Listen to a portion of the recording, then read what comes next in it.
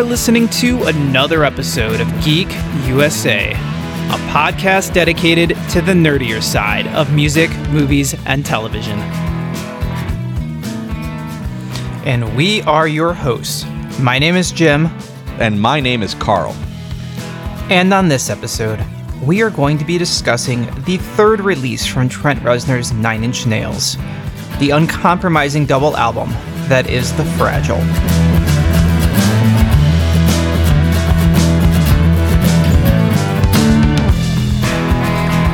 Cool. All right, Carl, this week we are talking about the 9 Inch Nails album, The Fragile. And I think that my biggest concern with this podcast off the top was, is this the one we should be talking about? Test. Come on. This microphone doesn't sit nearly as close to my face anymore. I'm sorry. I should have done this earlier. Test 1. That's okay. All right.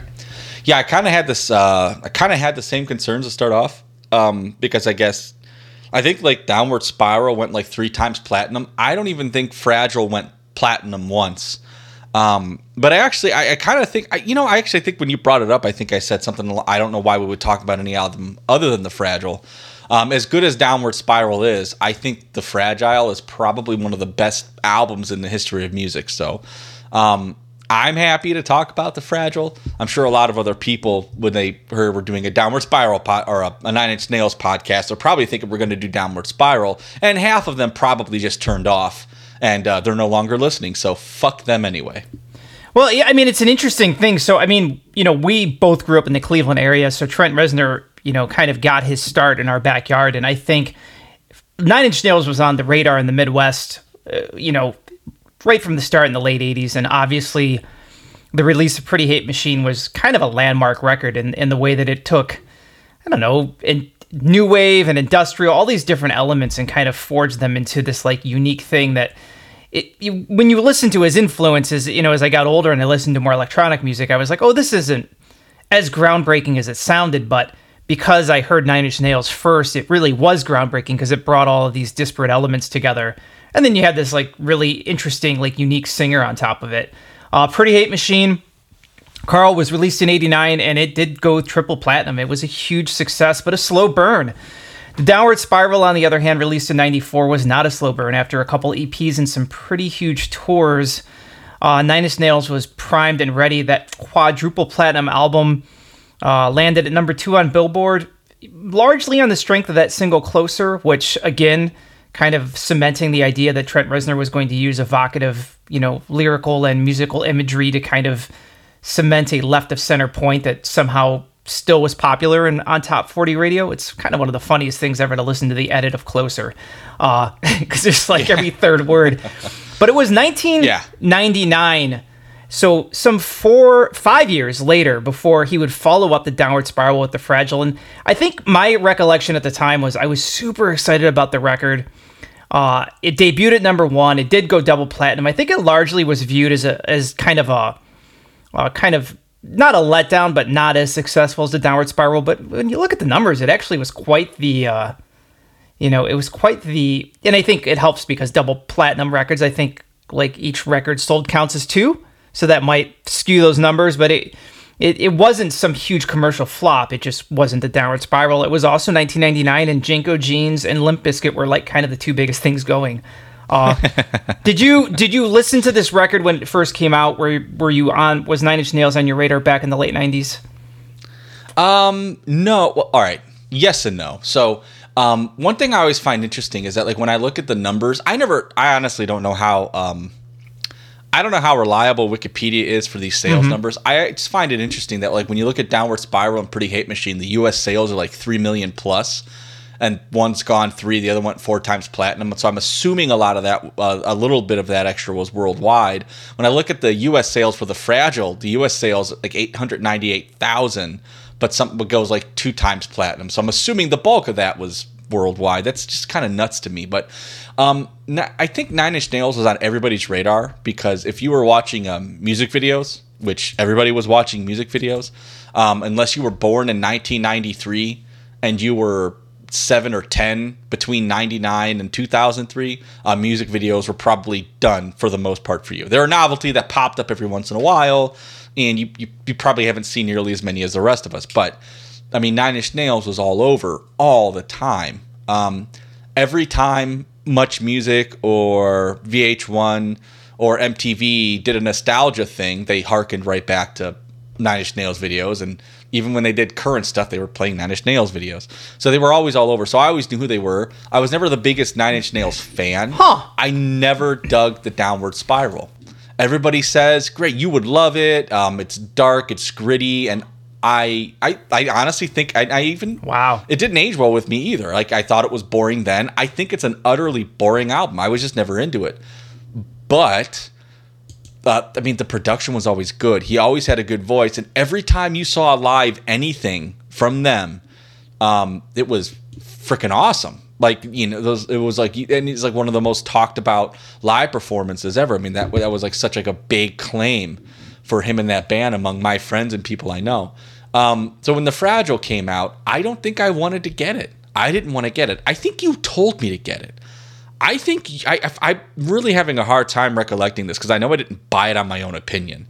If you had left this up to me, I would have never listened to Nine Inch Nails again. I think I got it because you told me I should get it. I don't think that you were as high up on it at the time, but I think you thought I would like it. I have no idea why you thought that. I think you just knew me very well. And holy shit, when I got The Fragile, I thought to myself, this is probably one of the best things I've ever heard in the history of hearing anything for anybody. Wow. And it's not only that, this was the first time I might be a little high on this record because it kind of has the benefit of being a first for me. This is kind of the first time I thought, or I was made aware that sound and sonic space can truly be just a work of art as well as be like really good songs kind of at the same time. And I mean, I didn't get that up until this point. So I this has always kind of held a special place to me that way. Not that art and music was anything I was ever really capable of hitting, but just from a listener standpoint. So yeah, not really the biggest fan until this came out. And to be frank with you, I'm still not, it didn't make me go and like Downward Spiral anymore. I actually thought that even going forward, Nine Inch Nails just did better. I thought With Teeth was better than I don't think, and I mean, not as good as A Fragile, but I thought With Teeth and Year Zero, I thought those were improvements over Pretty Hate Machine and Downward Spiral. Well, and so I think that's a really interesting dichotomy to this conversation because I'm a fan of, you know, Head Like a Hole and Down in It, and I'm thinking Pretty Hate Machine's the bee's knees. The Downward Spiral's knocking my teeth out for my entire like run through high school. It's a record that I listen to constantly, and I think as far as a concept record, it's one of the most solid pieces of music I've ever heard. It's probably the record. Those first two albums, if somebody walks up to you on the street and says, "Hey, you know, I'm new to here. What's the first Nine Inch Nails record I should listen to?" You probably need to tell them to listen to one of, you know, either Pretty Hate Machine or Downward Spiral. But I agree with you. Our opinions coincide on The Fragile, and that to me, it represented the zenith of everything he was building towards over that first decade of music. And what's most interesting is it was born of a period of, you know, indecision and writer's block. It was a tormenting process for him, and I think the music was all that much better for it. But I also agree that my opinion of post The Fragile, I find myself going back to With Teeth, Hesitation Marks, this, you know, The Fragile itself, more than I do those first two records. And I think a lot of it has to do with probably the same kind of youthful angst that was driving Reznor on the creative side was what was driving me as a listener.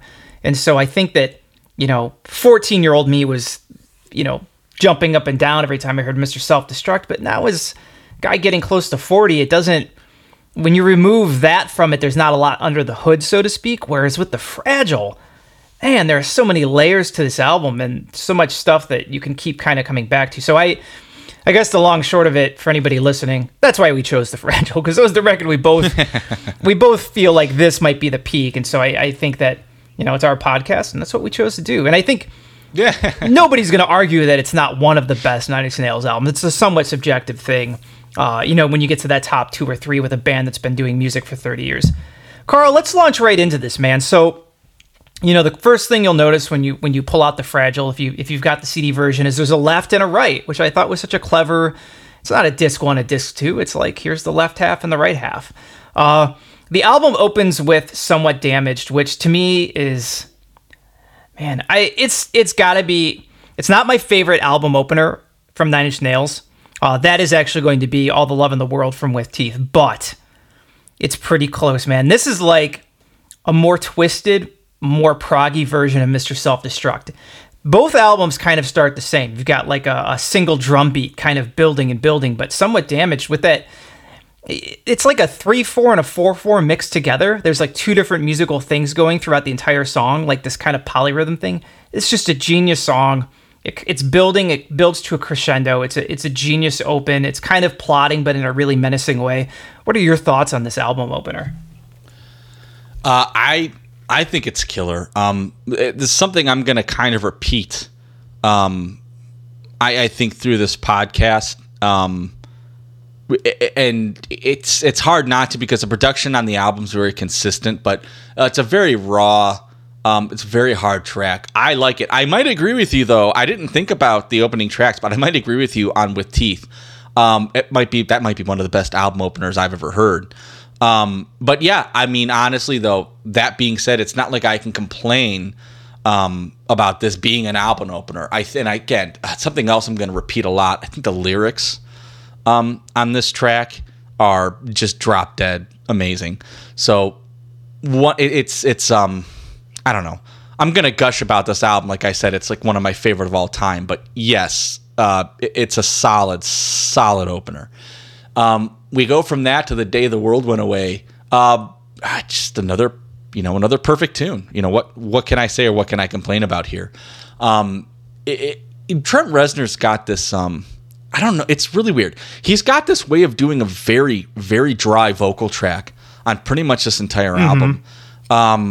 Among all this really processed stuff. And it's weird to hear a guy like that do such a dry vocal track, because, just be fair, he doesn't have he's not like Celine Dion. No. His voice isn't the thing being highlighted with pretty much any of these, but his voice is the thing pretty much being highlighted with almost all of these. The way he kind of emotes through what he sings it's just very hard, and it's edgy, and it's aggressive. I like it. But this track, being kind of such a slow burn, he doesn't get very aggressive with it. He gets really aggressive with a lot of the rest of the tunes on here. In fact, almost most of them. But this one here, he keeps it very sparse, but it's perfect, and it works really well with the tune. The whole tune's a slow burn. His vocals just kind of add to it. It's almost like it's really weird, because it's like his vocals are kind of a highlight of the tune because they're very sparse. It's a very small part of the tune. So it's like the one thing you don't get a lot of, so you're really listening to it, or listening for it. But the rest of the song itself is just this really slow burn sonicscape that really doesn't need the vocals to survive, but it's somehow the vocals are essential to it. So I could go all day probably on this like 4-minute track. I could probably talk longer about this than I can a typical Dream Theater song. Yeah. So I'll just give it over to you. Otherwise, I'll just ramble on forever. So a couple things to note. This was the first single. I actually have, I have all the singles from this record, and this was one of the first promos that was brought out.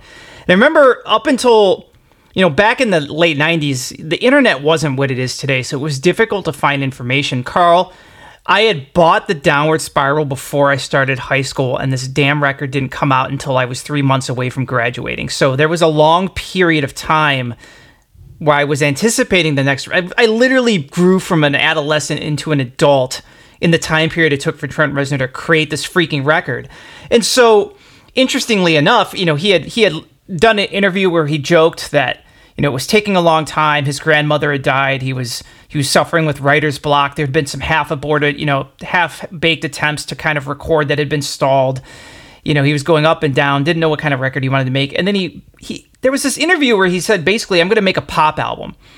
And it was a tongue-in-cheek thing that didn't come off as tongue-in-cheek. And I think he didn't really know what he was going to do. But when this was the first thing I heard, interesting to note, a song from a Drum Machine King with no drums in it, this kind of 4.5 minute long kind of dirge. It's like, oh, that's not a pop song, but it's freaking amazing. And I agree with you. It's It's an awesome juxtaposition between the first and second track, and kind of immediately you get this, the candidness of his lyrics on earlier works is part of the charm, right? You've got this guy who's not really singing, the Downward Spiral, for all of its artistic merit, is brutal in its directness. This is kind of a different take on that. There's going to be lyrical themes. I'm going to be a little bit more prone to using prose and less just kind of saying what I'm thinking. Carl, the next track is The Frail. It's the first of many instrumentals on the record. One of the things I like about this album, and this is what I tell to people when they look at me sideways when I say it's one of my favorite records ever. Trent Reznor is an amazing instrumentalist, and there's no other point in the Nine Inch Nails catalog where I think there's this well of a integration between the instrumental and vocal stuff. Almost a third of this record is instrumental, but it doesn't feel like that until you don't notice it until you tally it up, because the instrumentals are so kind of key to the flow of the album from start to finish. The Frail is just this beautiful piano piece that kind of serves as a precursor to The Wretched. What are your thoughts on The Frail? Yeah, this is going to be one of those albums where, because typically I know I'm very critical of instrumentals between tracks or short soundscapes or motifs or however you want to call them. This is going to be, I think, the one album where they do this somewhat regularly that I don't skip any of them. This to me, this is like a desert island record to me. Like, this is like a top 5 of everything I've ever listened to. So there's pretty much every track on here I listen to. I don't skip anything, and I think that this is probably the best of all of them, because it's kind of one of the great uses of an instrumental that kind of bridges tracks together between the Day the World Went Away and The Wretched. There are other tracks on here that do that well. I just think that this happens to be the best example. This is the one I'll never skip it. And we tie The Day the World Went Away to The Wretched. Now, The Wretched wasn't a single. I don't think it was. This is one of my favorite songs of all time. This is easily going to be my favorite song on the album. Wow. This is my favorite. This might be my favorite lyric of all time. My favorite set of lyrics that I've ever heard from any human being. Wow. I'm so happy we're doing this podcast. I have learned more about you in the last 15 minutes. I didn't know any of this.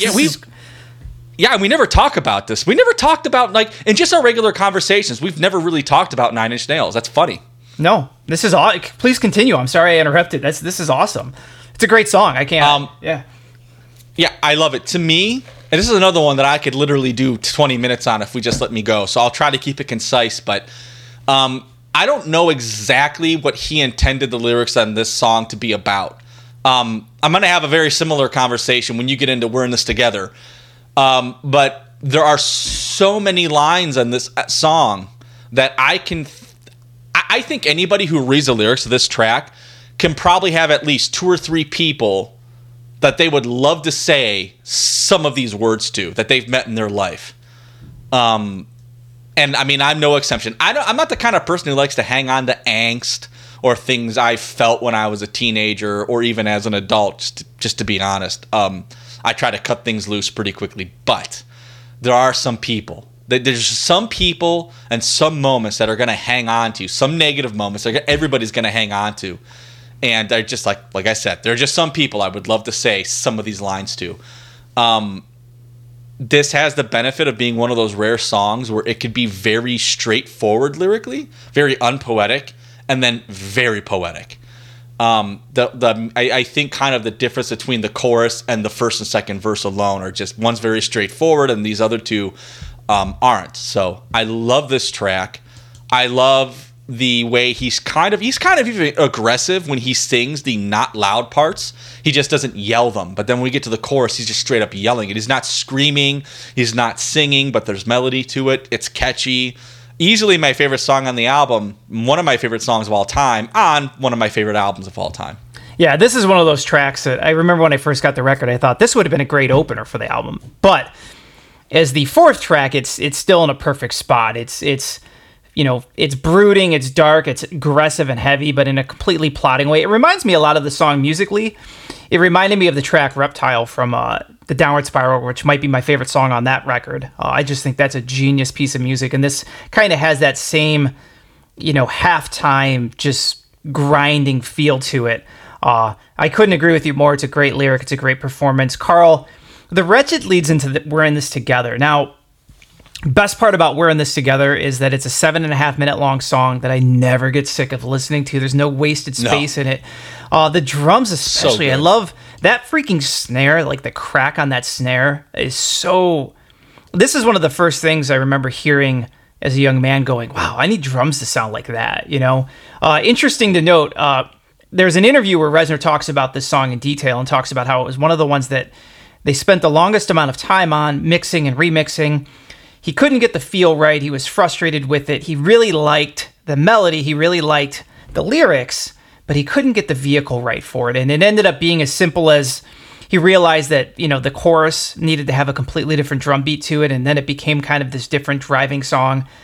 And he really struggled with the vocal and ended up going with what ended up being the scratch vocal that they had been working with the whole time in the mix that was kind of pitchy and his voice is breaking apart. And he realized, this was one of the songs that made him realize that on this record, he was going to have to make concessions to the engineer in him for the artist in him. And I thought it was a really interesting way he put it, basically saying that, the engineer in me says it needs to be a better vocal. We need to do this, we need to do that. But the artist in me says, no, this song means this to me. And that is why I sang it that way. And I'm going to leave it that way. To my ears, it sounds like the perfect vocal. I can't imagine you've said this before, and you'll probably say it again, that the kind of rawness of the vocals works so well when combined with the music. And yeah, I think this, for me, might be my favorite Trent Reznor lyric of any of his albums. I think it's a genius.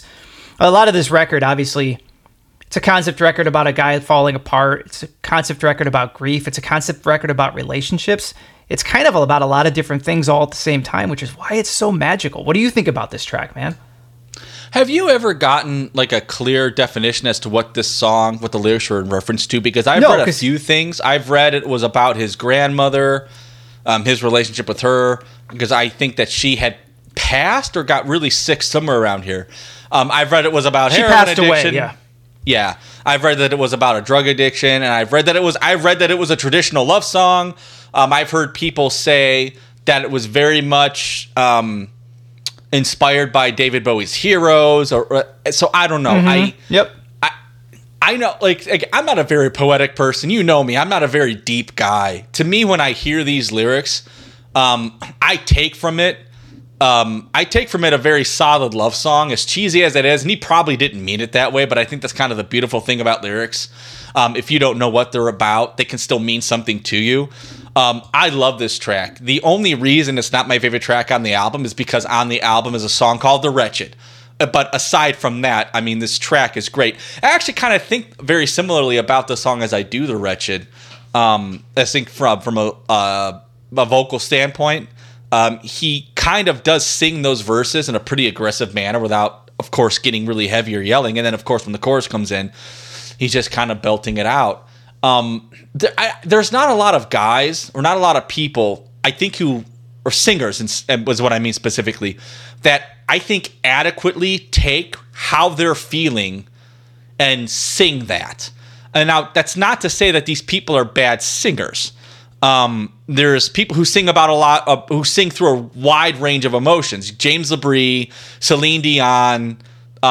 There's a lot of people, Sammy Hagar, who do this, right? But Celine Dion sings how she sings. Her version of getting emotive with something is a very classical way. It's almost like she's a flute. You know what I mean? Like her version of getting emotive into something is a largely about a performance. Or James LaBrie's version of changing is a lot about adopting characters. He tends to be pretty theatric, I think, with the way his voice changes. It's almost like he's thinking of different people, and he's being different people when he sings it. Some people, I think like Trent Reznor, or what's his name from Silverchair? His last name's Davis. What's his name? It's Daniel Johns. Daniel John Davis. Where'd I get that from?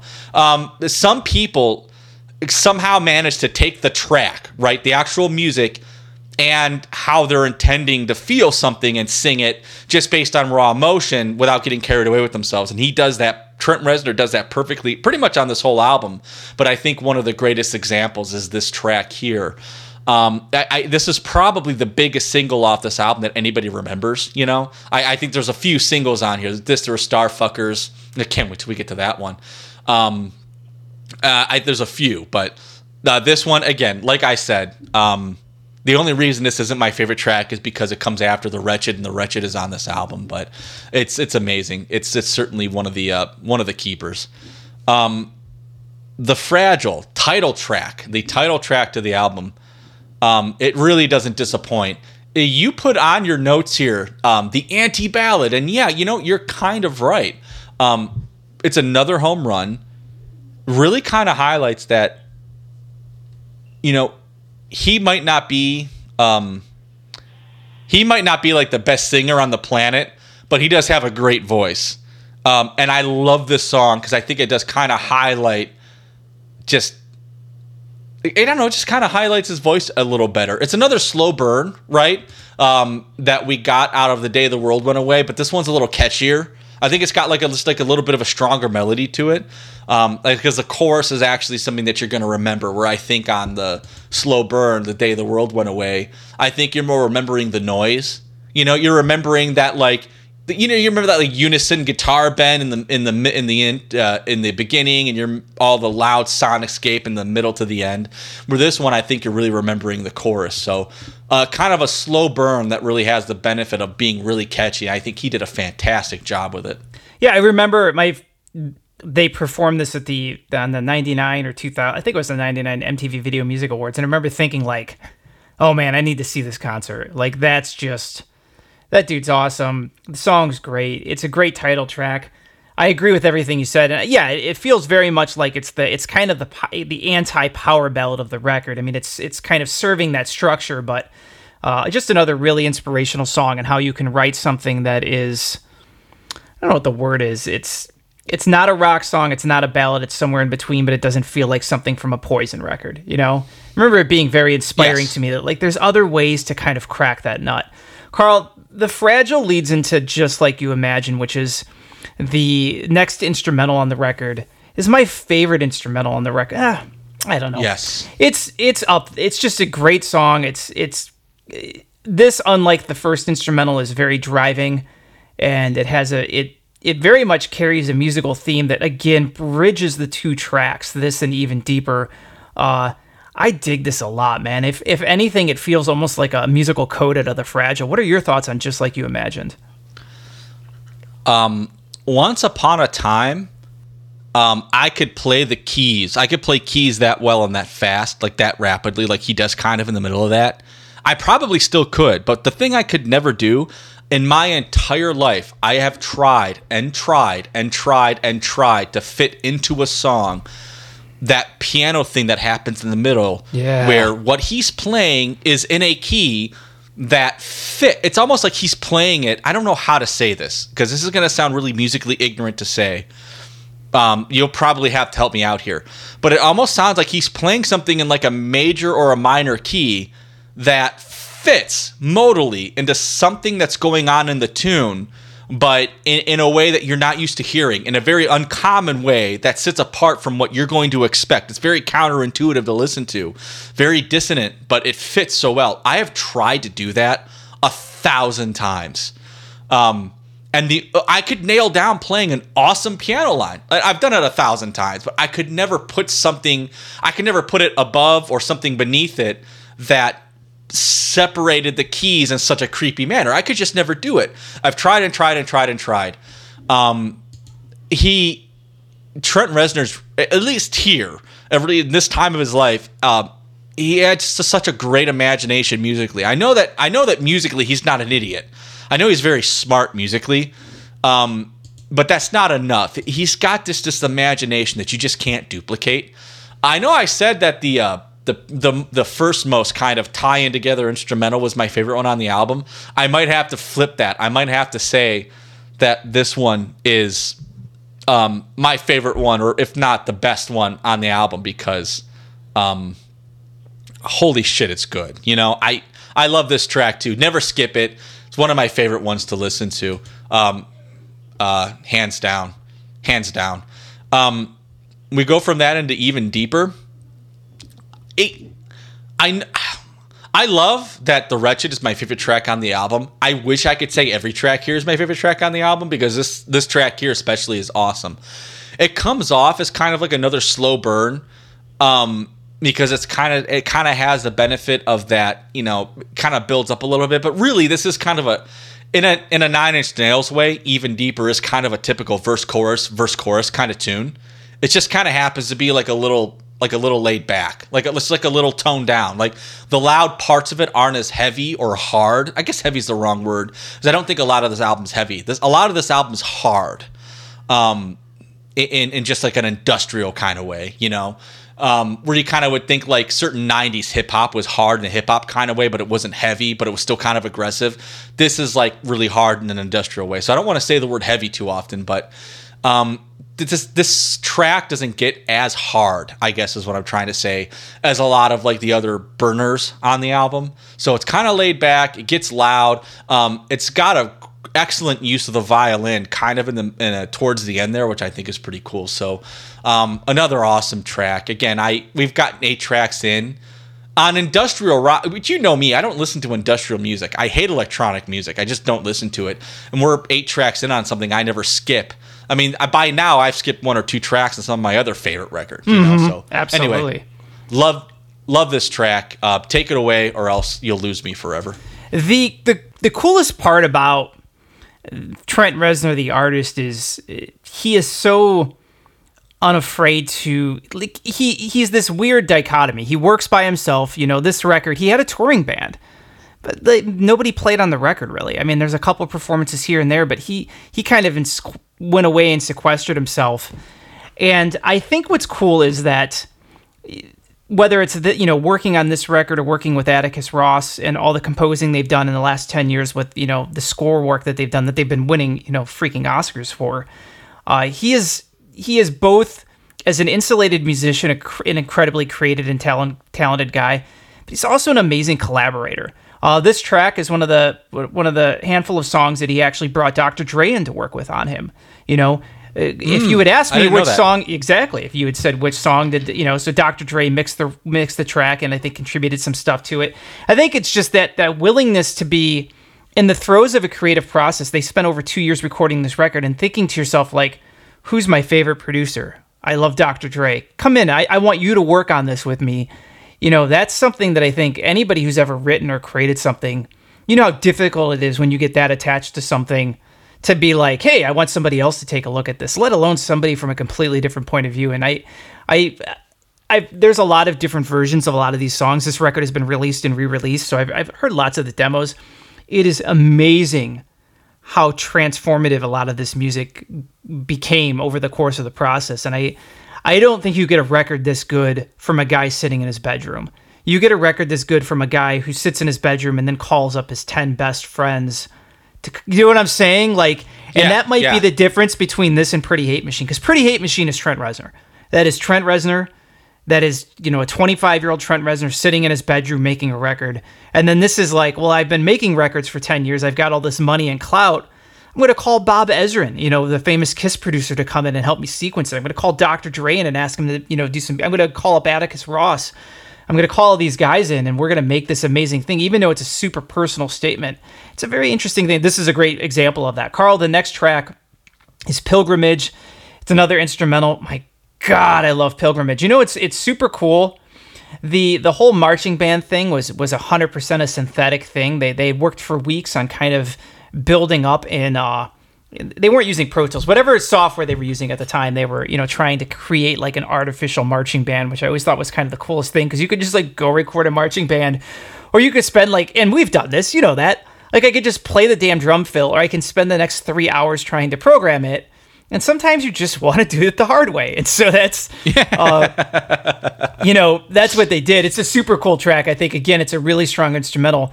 Of the 4 instrumentals on the first half of this disc, this and Just Like You Imagine, I think, are both kind of way up there. Again, a genius track. What are your thoughts on Pilgrimage? I love it. What would you call that like keyboard motif in there? Because that's like, I don't know. It sounds like a very like Hebrew style melody to me. You know, it's not quite Middle East, but it's not quite north than that. I don't know. It's got a great. It's a very unique motif. I love it. This track doesn't necessarily bridge two tracks together. You know, it's just a great instrumental. It's worth listening to. One of the things we talked about on our Tool podcast, because on the Anima, because Anima's got a lot of in the middle filler things going on, but a lot of them are kind of like humor based. You know, they're kind of like an inside joke that if you get, you're lucky enough to be in on the joke, and if you don't get, you're just wondering why it's on the album, which I'm sure the guys who made the album think that that's the best part of the joke, right? It's like satire. Like the most satisfying part about satire is the idiot who doesn't get it, you know? And who else was Failure, Fantastic Planet. Very different. Lots of instrumental things in between tracks, but none of it's a joke. It's just good sonic soundscapes that hopefully you're supposed to enjoy, but it just doesn't nail it 100% of the time.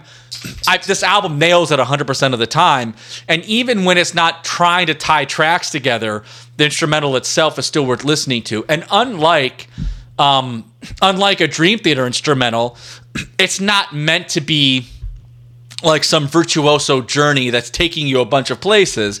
At least I don't think it is. It's just like a short, really just amazing piece of something to listen to, which, again, I don't skip it, where by now in a lot of other albums, I've probably started skipping half of those middle points because either A, in Tool's case, I've heard the joke enough and I think it's funny, I don't need to listen to it again, or in Failure's case, I might just not have thought that it was that good.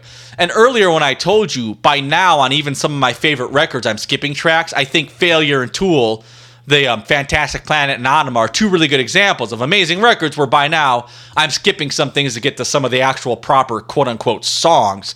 Here, again, I've not skipped anything. So Pilgrimage, again, I'll go 20 minutes if you let me, but I love the track. I'll move on. No, You Don't.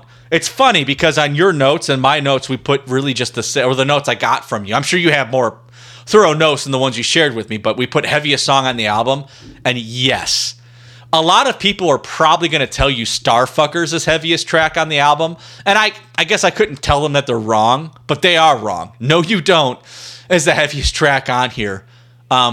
It's just like the most proper, like, hard rock tune, right? It's got that, like, that heavy verse riff. It's got that really kind of, like, up-paced drums for the chorus. Love this track. Again, his vocals nail it. It's kind of aggressive without being heavy, but it's the guitars that are heavy, and it's got like a pretty typical like industrial drum beat when it picks up. So I don't know. Love the track. Killer. Now we're 10 tracks into it, and I still love the album. That never happens. Again, great track. Take it away, Jim. I'll go on all day. Man, yeah, No You Don't. That from this first time I ever listened to this record, it's a song that stuck out because it is so jarring, especially, you know, on this first disc, you've got three really aggressive songs. You've got The Wretched, and you've got We're in This Together, and then you've got No You Don't, but nothing is as overtly metal as No You Don't. But my favorite part about it is that it's the tempo again. It's slower. It's not March of the Pigs. So I think that it really works in a industrial sense. I love the track. I love the vocal. It again serves to kind of create and sustain momentum throughout and kind of tie together. The album is really a perfect balance of quiet and loud, of instrumental and vocal, you know, all the way through. And this first disc is bulletproof. Carl, the next track is La Mer. It's a quasi-instrumental. It really is an instrumental, but there is a vocal, though it's not sung by Reznor in it. You get kind of the first reprisal of some themes that are musical themes and motifs that carry on. Carl, when Trent Reznor first started writing The Fragile, you know, his grandmother got sick and died, and she was an instrumental figure in raising him. He's kind of like floundering in the vacuum of the success that was the Downward Spiral, struggling to figure out what to do next. He rented a big house, and he went and sequestered himself with the intent of writing his next record. And after weeks and weeks, all he had was this, La Mer, or La Mer. I'm not sure how to pronounce it correctly.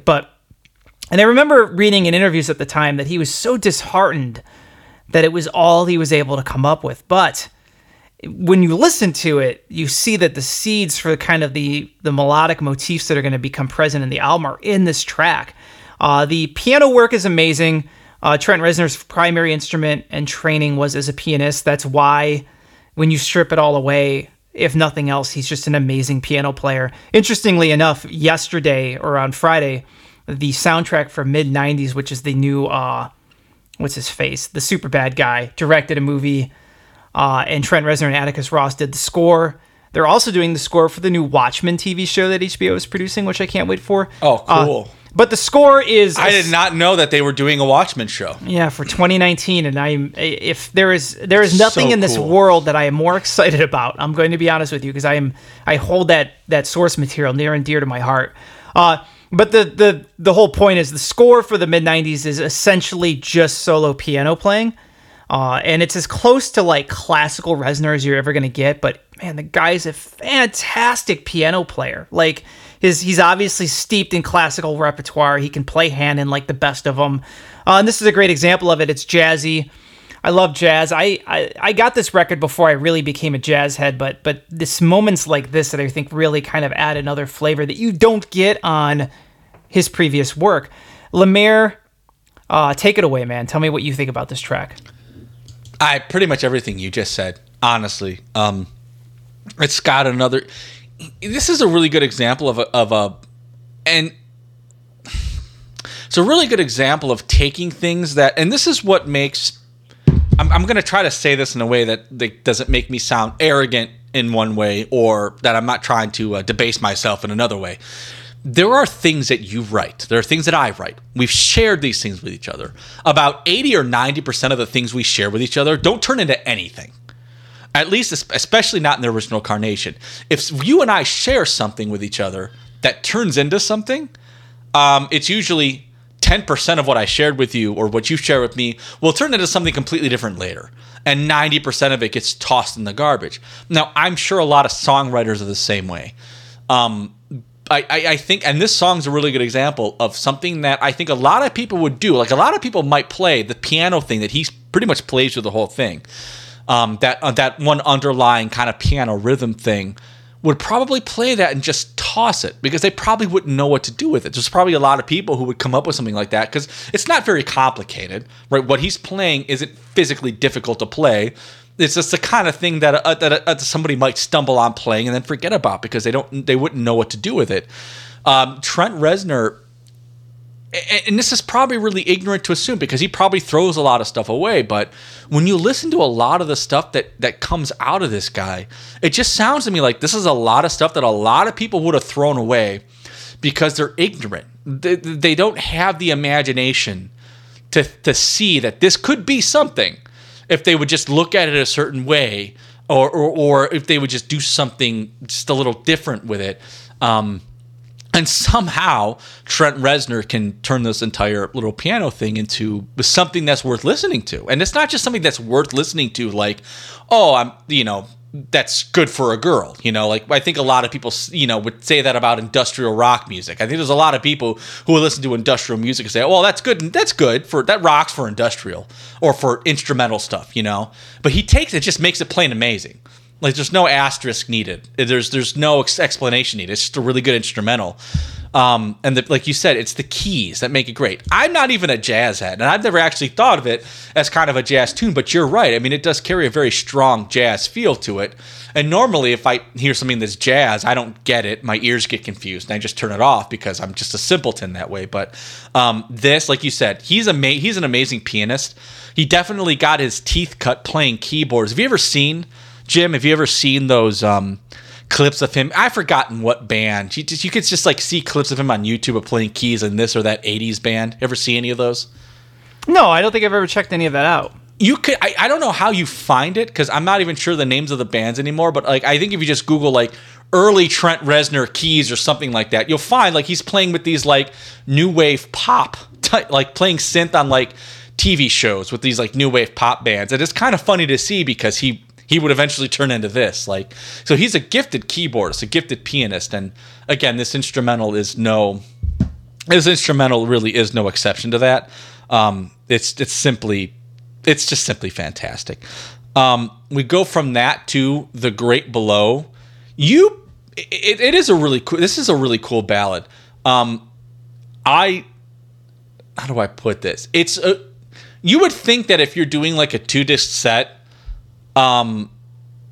usually with 2-disc albums, I'll reset myself. Usually with 2-disc albums, one album is the album. Like one album is like the album's worth of things you want to listen to, and the second album sucks.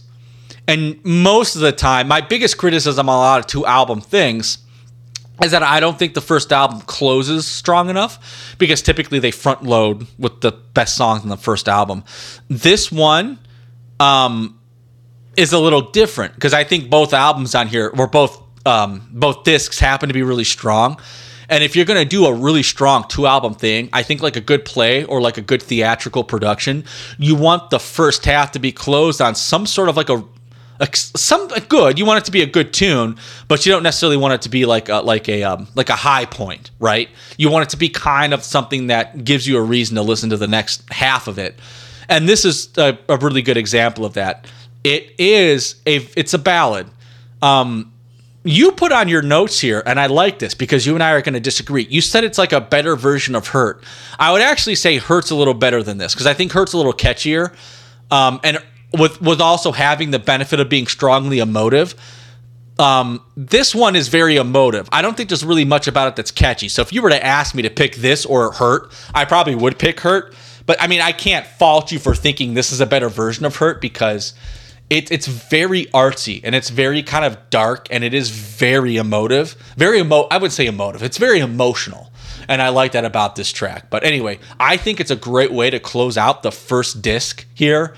So again, we're 12 tracks in. I haven't even talked about things I'm sick of listening to, let alone things I would skip.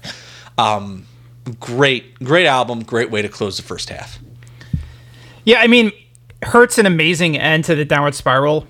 If I never hear the song Hurt again, I won't hurt. I think I'm just so played out on it. It is that single. To me, The Great Below is like, I want to write a song like Hurt, but I want to push myself to do something that's a little less accessible. And I think that was a better way to put it. Not a better version, but a more refined version of that. But yes, in the same vein, I love the vocal performance. I love the crescendo with the vocal. Instead of, on Hurt, it kind of like leads into these big 3 like destructive, angular chords, this buzzsaw distorted chords. This turns into like this kind of acoustic guitar motif that kind of brings up a lyrical passage that becomes the chorus to another song later on. So kind of like how La Mer is, the Into the Void, essentially, like the flip side of that. This is the flip side of something else. And I like that a lot. The Great Below leads us into The Way Out Is Through, which is a slow building quasi-instrumental. Again, that it really there's just a little bit of singing at the end of it, but it's this 4-minute piece of music that builds and builds and builds and then crashes into this amazing vocal performance. I remember when they were running commercials, they used to run commercials, Carl, for records before they came back out on TV.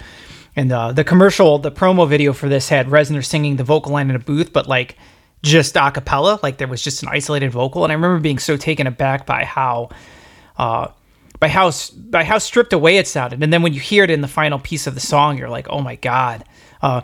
It's not, if you put a gun to my head, I might 50-50 say this is my favorite song on the record. I like this song so much. Anybody who's known me, I have tried to co-opt the lyrics, the title, the musical motifs. I have tried to rip off this song for 20 years. In every way you can possibly try to rip it off, it has spoken to me in a lot of ways. And I think really it's the idea, the strength of less is more.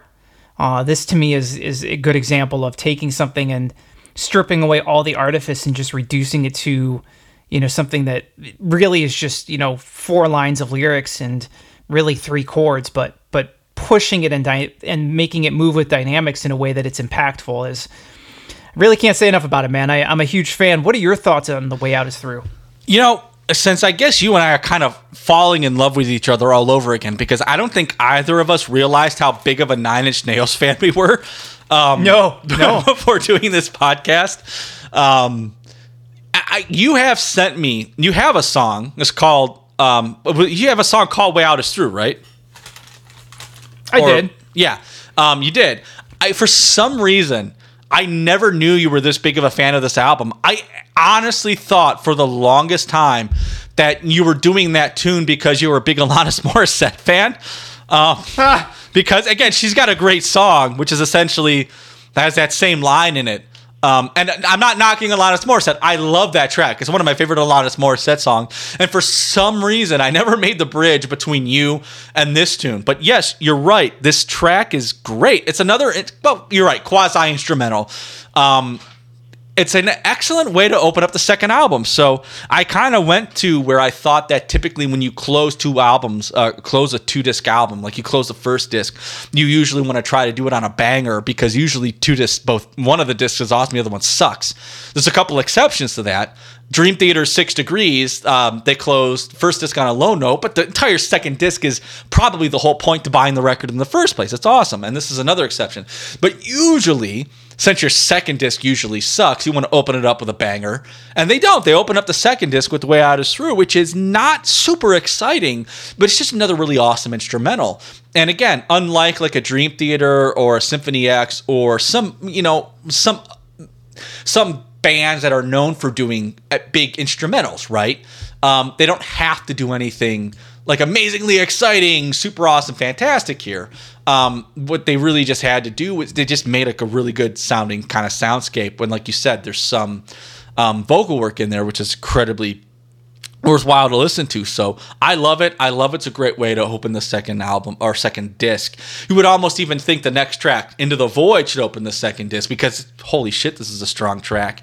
But it doesn't have to. But we get to Into the Void. This was one of the singles on here.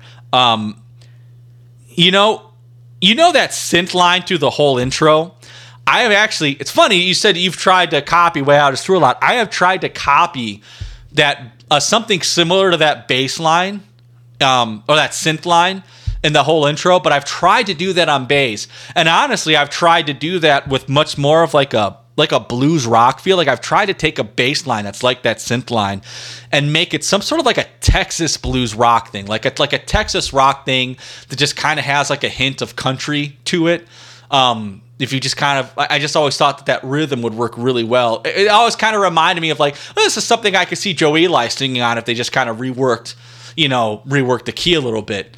But I love this track. I think that it's kind of weird because like, compared to the rest of the album, like it's catchy, but this isn't really hard. It's not even really too much of a rock song. It's very unique to the album, actually. So I love this track. I love his vocals on it. I love the ahs, which normally I would just make me roll my eyes, but I think coming out of The Way Out Is Through, this is an awesome track to do. So out of all the proper songs, it might be my least favorite. But I'm talking about the difference between a 9.5 and a 10. Love the track anyway. It's a good one. Yeah, this is one that took a long time to grow on me. When I first got the record, I found myself skipping it. And I think it was I don't know what it was. It's very simplistic in a lot of ways, but now I think it's genius. There's a strong new wave element to a lot of what Reznor does and has done over the years. You know, he's a huge fan of groups like New Order, and he obviously loved the Joy Division stuff. And as I got older and I got really into synth pop and 80s new wave and kind of post-punk, very heavy into it, and consider that stuff to be very influential on me now as a musician, I started to see the charm in a lot of this. So this song, it's funk, but it's also very mechanical. It's like something Simple Minds would have done, like it's a genius, catchy, poppy song without being a pop song. And it's not guitar driven, which so much of this record, even though he started off with the intention of not wanting to write a guitar record because he had just done that with the Downward Spiral, so much of the record is permeated with electric guitar. And it kind of became his go-to instrument when he was composing. So a song like this, which is really just a drum and bass groove, for the most part, genius. Carl, Into the Void was a big single for the record. I dated a girl once, and this was her favorite Nine Inch Nails song, and I didn't even hold it against her after we broke up. I just kept liking it. So the next track is Where Is Everybody? I love this track. It kind of in the same the same tempo of Into the Void, kind of the same kind of pocket, but I think a much, a super interesting lyric, like a lyric play on lyrics, especially with the choruses. I always thought, like, man, there are only so many words that rhyme with pleading, and he found them all. And like definitely had his thesaurus ready, and like all the vocal ad-libbing that comes with the final chorus, like all of his like vocal runs that he does, which again are just on pitch enough to not sound grating, but are obviously like just ad-libs that he did in the vocal booth. Man, I love this song. I can't get enough of Where Is Everybody. What are your thoughts on this track? Yeah, Where Is Everybody? It's near one of my favorite songs on the album. The lyrics on here, you're right. It's kind of like really repetitive for a rhyming scheme, but it works so good. There's a lot of guitar on here, but the guitar on here sounds a lot like how he does a lot of his synth stuff. It sounds very empty. Like I don't know if he just direct plugged it in, like took the head, bypassed miking a cabinet, just plugged it in. But it's got this like really thin tone to it. I love it. The production on here, again, you're not really talking like a very hard production, but it's still somehow it's very raw. And his vocals kind of carry it for not being like some sort of virtuoso sung type of a song. There's a lot of vocal layering. He's actually doing a lot of different things vocally with it. I love this track. It's another near one that's like near one of my favorite tracks on the album. If The Wretched wasn't on this album, I'd be having an argument about whether or not this one is my favorite. We go from that to The Mark Has Been Made. It's another instrumental that isn't used to tie two tracks together. He does something very similar here with the guitars. There's some guitars in here, very it's another instrumental, but the guitar is very thin. There's kind of this like very like open, sort of empty drum beat to it, and it kind of burns. It's like another 4.5 minute song, just kind of slow burning to the end, making a lot of noise. Great instrumental. It's in a perfect spot on the album. I love it. Good tune. Yeah, I'm a huge fan of it. I think The Mark Has Been Made I think it's been used a lot. I think it's been used a lot in soundtrack work. It's just a great instrumental. It's the kind of, what I like about his instrumentals on this record especially, so a lot of times you hear an instrumental from a band and you think, why didn't you just put vocals on it? Like that's usually my complaint with instrumentals. It's like, that was a great song, and I'm often left feeling like, especially like in the case of like a lot of prog or hard rock bands, it's instead of having a singer sing, we're just going to guitar solo where the vocals would be, and that does nothing for me. This is an example of a song that it's a composition. There is no place for lyrics. There is no obvious vocal melody missing. It was obviously written with the intention of just being a piece of music, and very much a precursor to a lot of the score work he was going to end up doing in the 2000s. Carl, The Mark Has Been Made leads us into Please, another kind of mid-tempo song with an awesome bass line. I love Breathe. It is deceivingly heavy. It's not heavy like The Wretched or like No You Don't, but it's a heavy driving track, and I think it really serves to kind of give a jolt of at this point, kind of 5 tracks into the second disc, you don't really have anything that's kind of pushing in terms of feel, and I think this song does. So even though it's not necessarily an upbeat song in terms of tempo, I think it drives. I dig the song a ton. What are your thoughts on Please? Yeah, so it reminds me a lot of like a Failure track. Like I could like picture this being a Failure song, except Trent Reznor's singing on it, and he's kind of singing, kind of yelling, and it suits it so good. I love this track. When I first got the album, this was actually a track that I regularly skipped. And I don't know, some years ago, I found that it was amazing, and it almost became one of my favorite tracks on the album. And I think because you kind of like didn't realize how good it was until after so long, so you start listening to it like a lot, and I did. Though this track is great. Starfuckers. So this is a lot of people's. A lot of people love this track, and I think and there's a good reason why. I think it's a great track. It's kind of got that. This is probably the most typical industrial. Like if you were to ask me to describe to you what like industrial rock in the 90s was typically going to be like, it have this kind of like up tempo industrial beat that kind of borderlines on like a fast, electronic type of a beat. But when you kind of get to that chorus or that whole pre-chorus, it's different. It turns into just it turns into the kind of thing that like Marilyn Manson would like love. Like it's just kind of like it's got like an industrialized like drum beat. It's got just like a really heavy but thick guitar riff to it, and you're just kind of yelling something on top of it. I love this track. I sometimes back in the day I used to skip Please just to get to this track until kind of Please grew on me a bit. So Starfucker, it's another great inclusion on here. Pretty typical message. I think the message here is kind of like a lot about the celebrity and that cult of personality. So pretty typical message. It's not anything superb lyrically, but the vocals on it, the vocals really make the song what it is.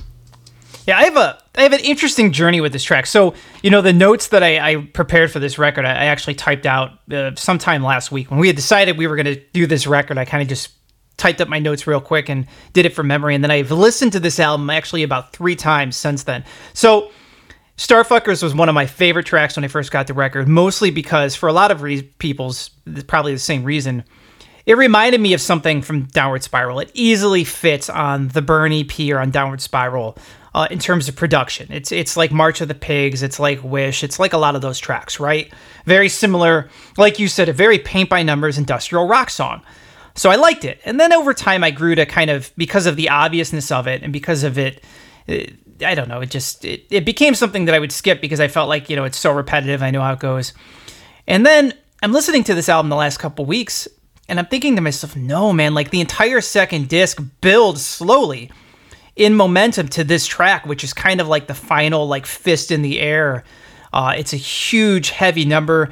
The Carly Simon, like the You're So Vain thing is, I used to think it was stupid and now I think it's genius. I'm also a big Carly Simon fan, which I wasn't 15 years ago. So I think it works in a lot of ways. I love the vocal.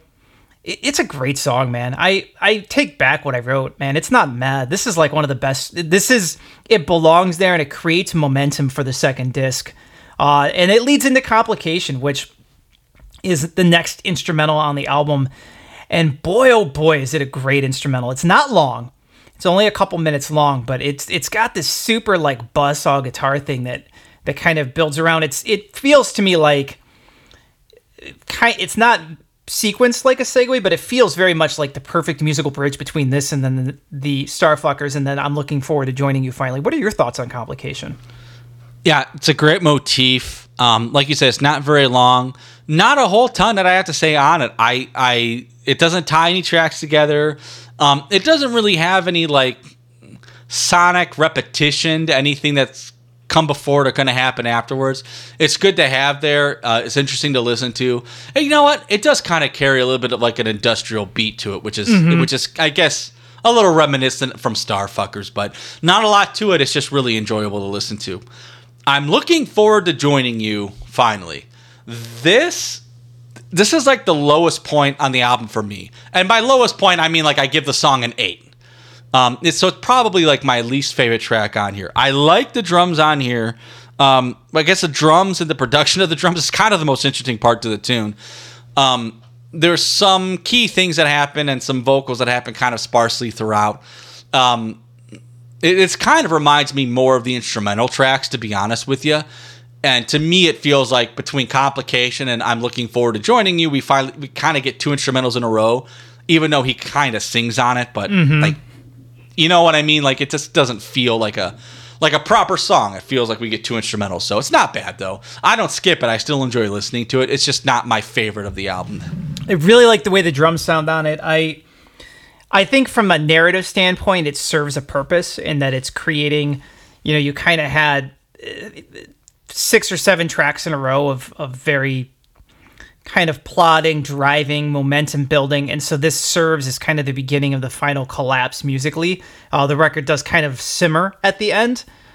And I think that this kind of serves that place. It leads right into the big come down, which is a kind of the last, I would say, upbeat song for the record. And It's one of my favorites. I think it's a great track. I think the Big Come Down is, it was necessary. To me, it kind of ties together a lot of the lyrical themes for the record.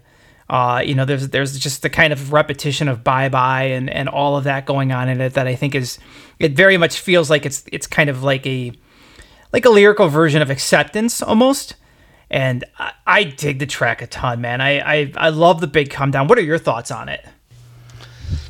Yeah, so normally, if we were talking about a lot of other bands' 2-disc albums, when we get to this kind of part of it, this kind of like second half of the second disc, when things start kind of slowing down a lot, this is normally something I'd be very critical about. And I'm going to go back to something I said earlier when I said that this was pretty much the first time I realized like how art and music can kind of like, where art can really truly be music and music could truly be art as opposed to just writing a bunch of songs. Is that I usually don't skip around this album. This is one of those things that if I'm in the mood to listen to, I usually just try to listen to it. And if I can't listen to the whole thing, if I'm like on a car trip, I usually just kind of pick up from where I left off and just kind of go through it that way. And by here, I mean, because it's a very, it might be a little upbeat compared to what we're getting at the moment, but compared to the rest of the album, it is starting to. This song is kind of part of that slowdown. But by here, I am so kind of grabbed by the artistic nature of the album, sonically, lyrically, with just kind of the color and the texture and the mood. I'm so kind of like pulled in that I don't. This isn't stuff that I consider something worth skipping, or I don't necessarily consider it like a low point of the album. I just consider the art's kind of slowing down, but it's all kind of part of the art at the same time. So normally this would be something that I might kind of come to criticize, that, once we get to Starfuckers, the rest of it just kind of stops. And where that might be true if you don't like the artistic landscape of this as much as I do, and you're really just looking for the songs, that might be something very valid to say. I guess it just kind of depends on your outlook. But I love the Big Come Down. I think that the title in and of itself is a pretty good image for what's happening. We are really kind of we are coming down for the rest of this. For all I know, and again, I don't know the lyrical reference. I've struggled to try to find the lyrical references to a lot of this. So I would love to know what this was referring to. If I were to ever interview Trent Reznor, I would probably interview him solely on this album. I'd probably just go track by track. What did you mean? Everything would be, what did you mean by this? What were you trying to do? But lyrically, I would be very curious as to the meaning of all these tunes, this one included. We go from that to Underneath It All. Underneath It All, you put something on your notes here, and I hope I'm not stealing your thunder, because I'm not trying to, but I didn't think about it this way, but I agree. I think I would actually maybe switch track 10 and 11, because Underneath It All may have been even better if it was the last track on the album. Mm-hmm. Yeah. That being said, I'm not mad. It's kind of like another slow burner. I love the track, and I kind of like where it is. It kind of also reminds me a little bit of an instrumental, like there's vocals on it, but they kind of serve it more musically as opposed to necessarily vocally, which I know, again, sounds like a very ignorant way to say. It's just kind of how I feel about the track. But I like Underneath It All. But you're right. I think it would have served very well as an album closer, too.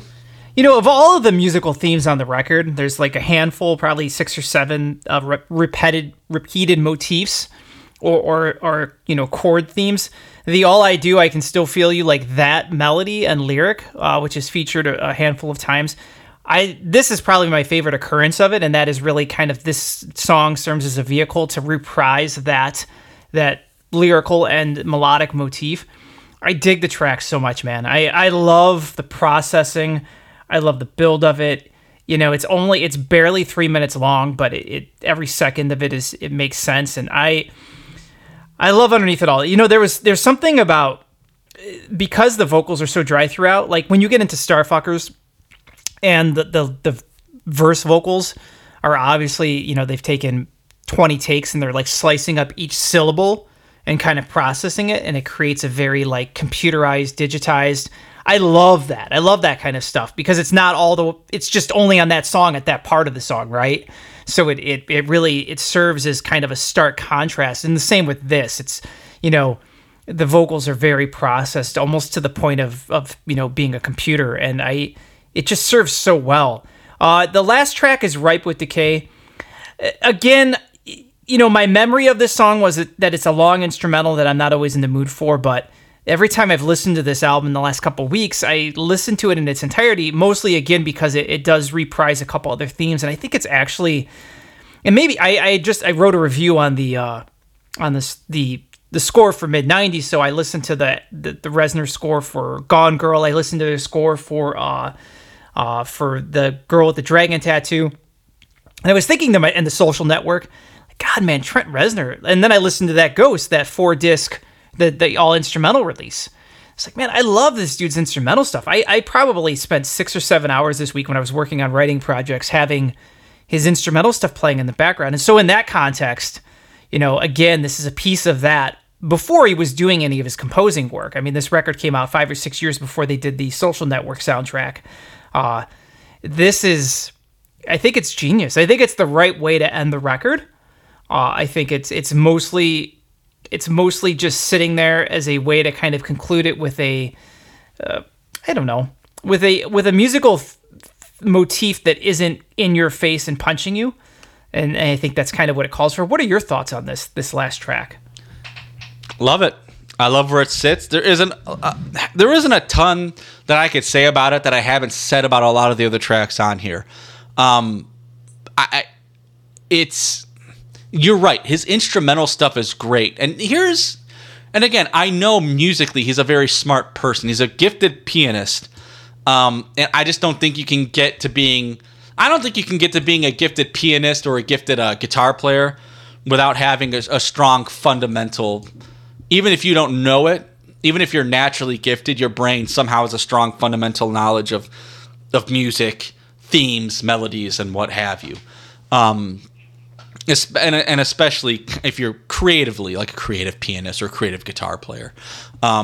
I've met people who understand music and theme and melody, and they're not creative people. They understand what they're playing, but they can't jam, they can't write. There's a little bit of a difference to it. So I'm not trying to say that uncreative people who are virtuosos or whatnot don't understand that stuff. They absolutely do. It's just they understand it in a different way. They understand what they're playing, but there's something a little different about doing it creatively. But he doesn't. He kind of like takes the stuff that he knows. And he takes kind of like his artistic mind, like the artistry that he knows how to do, and he kind of puts it together in something that's worth listening to, even if, albeit, by all definitions of the word, it might be entirely boring. If you were to tell me that you thought Ripe with Decay was a boring track, and you thought it was a boring way to close out an album, it's not like I could argue with you. It certainly could fit the definition of being a boring tune, but I am so into... By now, like I said, I don't really skip this. I usually just do kind of a journey one way through. I'm so into the art and the artistic, statements being made here that to me it just feels like a natural way just to end the whole thing and a natural extension of everything I've heard. So I love this track. Think it's a great way to end the album. I think we've gotten through what are we at? 23 tracks of an album that I don't skip. Where usually by now I've skipped half the album with a lot of people's 2-disc albums. I'm sorely critical of the idea that they even did a 2-disc album in the first place. Not even am I just critical that a band even does a 2-disc album in the first place because they don't have enough good songs to make one. So you're wondering why they did it in the first place. I'm not even, usually by now I'm just angry at the audacity that a band tried to do a 2-disc album. And we're talking about industrial rock, which I don't even like in the first place. Somehow, Trent Reznor did 80% of my pet peeves on an album. Things that I would be bitching about left and right. But he just nailed everything. He just nailed it all. We're the end of the album. It's perfect as far as I'm concerned. I love it. If I were to land on a deserted island, this would be one I'm taking with me. Yeah, I'm so happy we went with this and not the Downward Spiral. And I didn't. I mean, over the course of this hour conversation, I'm not even joking. I don't think I knew barely anything you just said. I had no idea you were such a fan of it. And I love the fact that you don't consider the Downward Spiral a great record, and you're not a huge fan of Pretty Hate Machine, because I feel like 99 out of 100 Nine Inch Nails fans, if we're having a conversation about this record, it's going to start with, well, the Downward Spiral's the best, and then there's this. So I can't underscore enough. Yeah, I actually like Pretty Hate Machine more than the Downward Spiral. I just think that's awesome, and I think it's cool that we're coming from different sides of the same coin, but kind of uniting on this front with this album. I love this record. To me, I agree with you. When I have the conversation about double albums, I just had this conversation with a buddy a few weeks back, and I was like, it's so difficult. There's so many double records. Just about every band I really like has tried it at one point or another, and most of the time, I feel like I'm left with a record that would have just been better if it was a single disc. It's not it's a popular opinion. I think most people feel that way, and I mean, you go through all the classic records, and when I try to cite examples to the contrary, this is one of the only ones that I can come up with where I say I wouldn't make any alterations to it. I wouldn't take anything off. I wouldn't switch around the track listing. I think it was perfect, and I enjoy every second of it. The other two that I often think of being Physical Graffiti from Led Zeppelin, which I consider to be my favorite Led Zeppelin record and just a perfect album. And even then, I would concede that there might be a couple moments on there that are maybe a bit out of place. And then, of course, 6 Degrees from Dream Theater, which, again, when we did the podcast on it, I said I felt like the overture was maybe the one glaring thing I would pull off. But when it comes to this record, I hope all three of them are in that, they're A+ albums. It's hard to write an hour and 45 minutes of music, man, and not have there be something that is not connecting with you. But I think that considering how much of a painful birth it was, I'm glad that they didn't decide at the last second to kind of cut it down to a single disc. I don't think it would have done this material justice to just put all the singles on a single album with a couple instrumentals and called it a record. I'm so happy he stuck to his guns and released what we have today. Carl, do you have you've said that the Wretched is your favorite track. I think for me, if I'm going to pick a favorite song, I don't know. I'm going to say The Way Out Is Through. I think that is, it's probably the only song like that I can think from an artist that's been nailed in that way. Kind of a big crescendo building thing. Do you have a favorite half of the disc? I used to play this game all the time with friends I used to work with. What's the best side, the left or the right side? Which one do you say, man? Or are they two sides of the same coin? But they are two sides of the same coin, I would say. But I'm gonna say the left side. Yeah, you're right. I mean, it is one big piece of art. But I mean, my favorite track is on that left side. It's just the one that that I like the most. That being said, it's hard to say that I mean, I couldn't take one without the other. Like I never try to listen to one without the other, but it's happened sometimes. And if you're going to start from start to finish, the one that's going to get the fewer spins is going to be the second half. So that happens sometimes, as much to my chagrin. But I do like the left side a little better. Yeah, I mean, even the artwork and the packaging is genius. I mean, like everything about this record from start to finish is perfect. I think if I had to pick a side to listen to right now, I might pick the right side. Only because you took the left side and I can't listen to it at the same time as you. So we'll just pass them back and forth. Do you like? I like when I laugh at my own jokes and nobody else does. Wow, wow. Do you? So you've already kind of said this, but I'm gonna ask again. Where does this album rank for you? You put it at the top of your Nine Inch Nails pile. Oh, absolutely. Well, I mean, it's the top of my Nine Inch Nails pile. I'm not super versed in in Nine Inch Nails' entire catalog. I'm really not. I've listened to With Teeth. I've listened to Year Zero. Wasn't the fuck sure what I was supposed to do with Ghosts. So I mean, I've listened to some bit of everything. And it's not bad. Like, it's good. Like, I can recognize why people love Nine Inch Nails. Nothing that he's done since The Fragile has really grabbed me. Like, typically industrial music, that kind of thing just isn't my thing. And you would say, and I've had people say this to me, then why on earth isn't With Teeth your favorite Nine Inch Nails album? They're like, I don't get it. If industrial rock isn't your thing and you're going to like one Nine Inch Nails album, why is it The Fragile, which is might be one of the most artsy industrial things, and why isn't it With Teeth, which is, I've been told, and people are right, With Teeth might be the most digestible album, but by your average music listener. That's very possibly true. I have no idea. I don't know how to answer that question.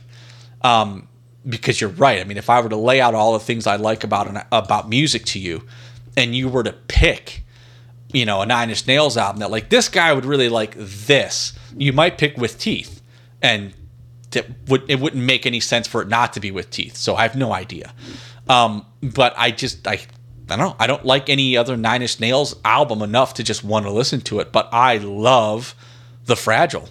I can appreciate the other Nine Inch Nails albums. I don't think they're garbage. I can see why people like them. And but The Fragile, I love it. Love it to death.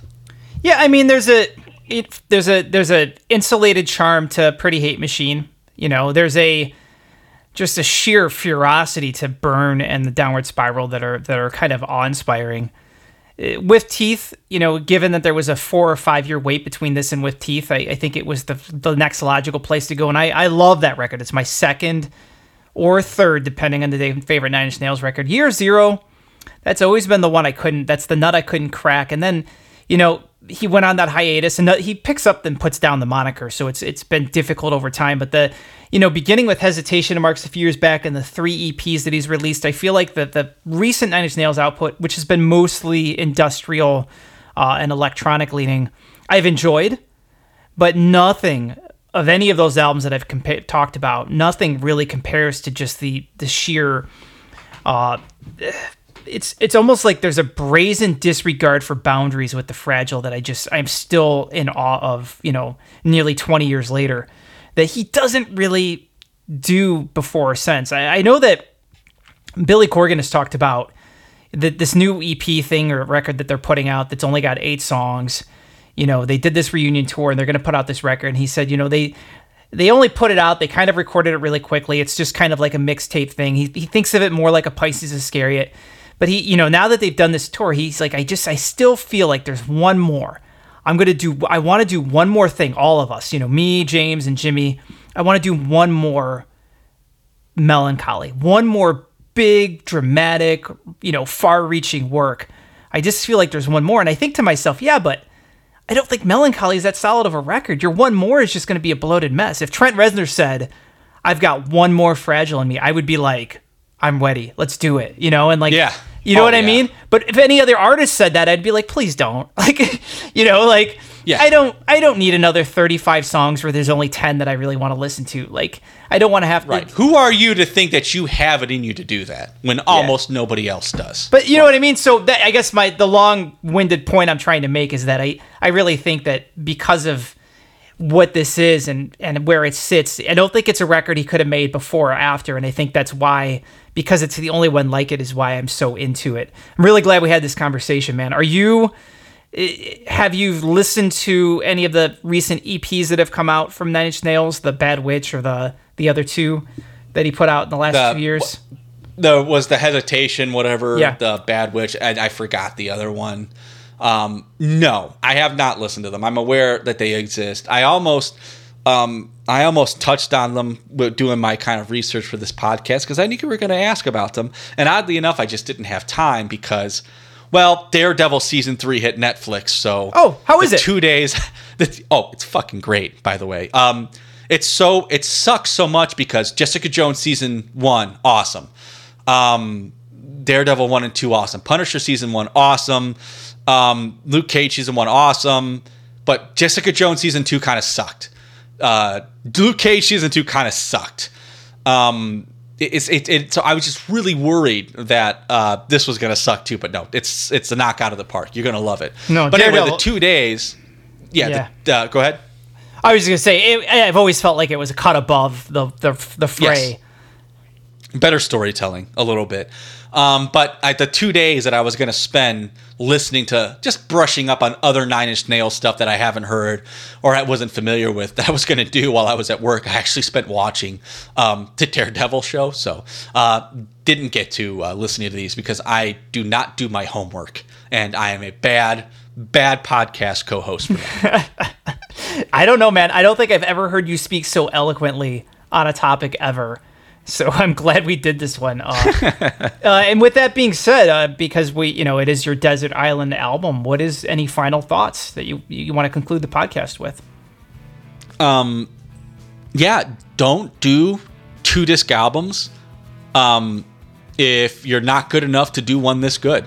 Because once we review that, I will trash it. And the 10 people who listen to me trashing it are going to know that I don't like it. And that might not carry any weight, but I'm going to do it anyway. All right, man. Well, hey, well said. All right. It's funny that we make those jokes because like our listenership is it's like skyrocketed well above hundreds, but I don't know why. I just like making the jokes that 5 people listen to the podcast, even though it's like hundreds and hundreds and hundreds. Well, I have 5 people that I'm paying to just sit there and then listen to each episode over and over. For those of you who want to reach out to us, geekusapodcast@gmail.com or follow us on Twitter at geekusa_podcast. See ya.